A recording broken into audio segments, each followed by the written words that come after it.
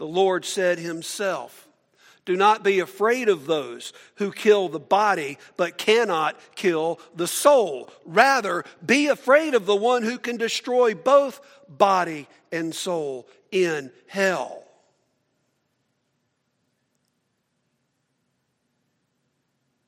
Peter and John replied, "Judge not for yourselves whether it is right in God's sight to obey you rather than God. For we cannot help speaking of what we have seen and heard. What we know is true. They walked with the Lord. They followed the Lord. They knew his footprints on their life." And they're going to talk about it.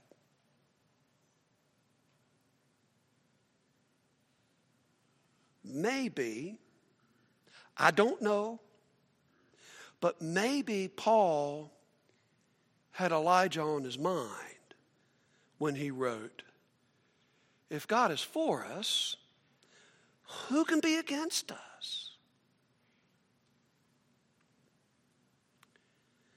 If our God is not only the one who created this universe, created life on this planet, made humankind, brought you into this world. He came into this world in flesh and dwelt among us. And he went to a cross and died and rose and sent his Spirit to not only be with us, but to be in us, to guide us and to encourage us. Then friends, you're worth more than you can possibly realize. That doesn't mean we're not going to get distracted by the things of this world. Or there are going to be times when we don't feel very valuable.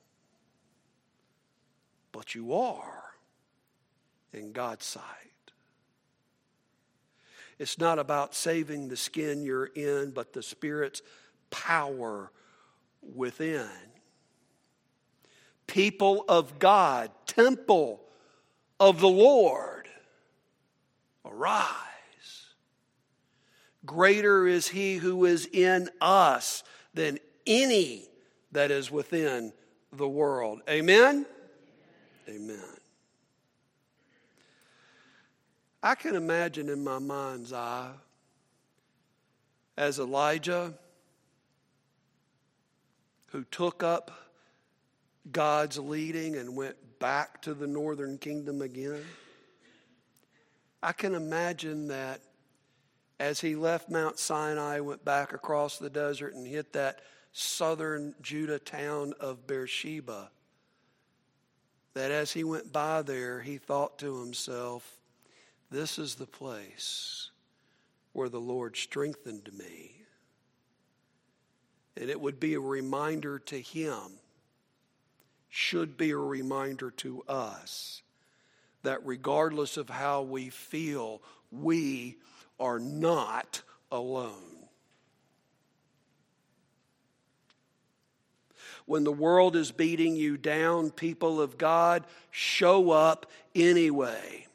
Because God is already there, waiting to work through you. Yes, the enemies of God are going to threaten. And through time, many have successfully killed those who claim the name of the Lord. But you know, what they have really done is just help the faithful find rest in the glorious presence of God. All they've really done is help to spread the message that God is sovereign and his love conquers all. All they have really proven is that the people of God are never alone. And Elijah, though he felt like he was alone, there were 7,000 prophets that were still faithful to the Lord Almighty. And they were ready to fight for God right beside Elijah. And so was Elisha, who will wind up taking his place. And Hazael, who will become king of Aram, king of Syria. And Jehu, son of Nimshi, who will become king over that northern kingdom of Israel. Friends, never confuse worldly success with eternal success. Because if you do, it will lead to your downfall, just like Ahab and Jezebel. There I go, I said it again, Jezebel. By the way, do you remember what happened to her? Do you? 2 Kings 9, verse 30. Let's read this. Then Jehu went to Jezreel. When Jezebel heard about it, she painted her eyes and arranged her hair and looked out of a window. As Jehu entered the gate, the city gate, she asked, "Have you come in peace, Zimri, you murderer of your master?" And he looked up at the window and he called out, "Who is on my side? Who?" 2 or 3 eunuchs looked down at him. "Throw her down," Jehu said. So they threw her down, and some of her blood splattered the walls and the horses as they trampled her underfoot. Jehu went in and ate and drank. "Take care of that cursed woman," he said. After all, she was a king's daughter. But when they went out to bury her, they found nothing except her skull, her feet, and her hands. They went back and told Jehu, who said, "This is the word of the Lord. He spoke through his servant Elijah the Tishbite. On this ground at Jezreel, dogs will devour Jezebel's flesh." By the way, that was predicted in 1 Kings 21, verse 23. Friends, God dealt with the wicked witch of the West, as he will deal with all who refuse to bend a knee to him. Yet, that's not his desire. His desire is to show love, mercy, and grace to any who will accept it. We know that love, mercy, and grace came through the cross of Christ.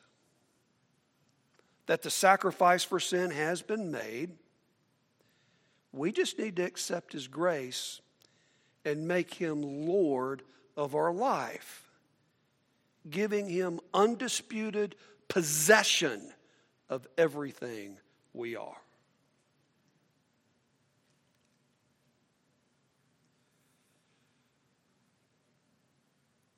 Pause for just a moment and come back to this communication card.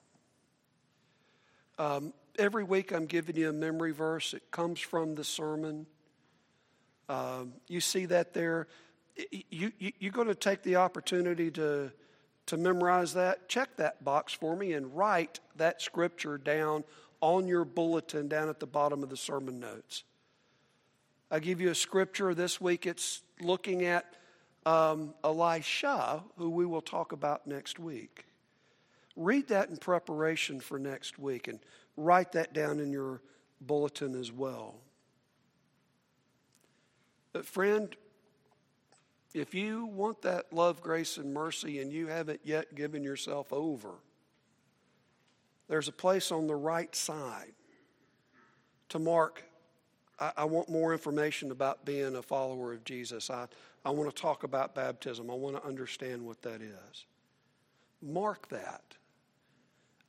I'll see the card. I'll get the information, and either myself or somebody else will get with you because we want you to fully understand what that is and the commitment that you make and the commitment God is going to make to you.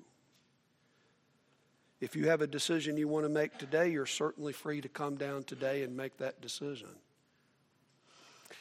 We will pick these up in the offering bags as they are passed through this last song.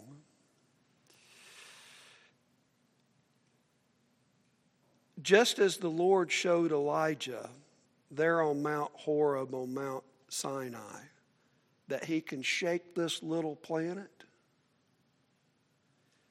remember that God is capable of overcoming any who would cause his people to cower in fear. It's fear. 2 Timothy 1:7, Paul writes, God did not give us a spirit of fear, but a spirit of power and of love and of self-discipline. You know what? He gave us his spirit. People of God, you are never alone. Father, we thank you for your word, for the people that we meet there, people who are human, who are flawed, but who are dedicated to you. People just like us, who depend on your love, depend on your grace and your mercy, who are willing to stand in the gap and to look beyond this world to the world to come.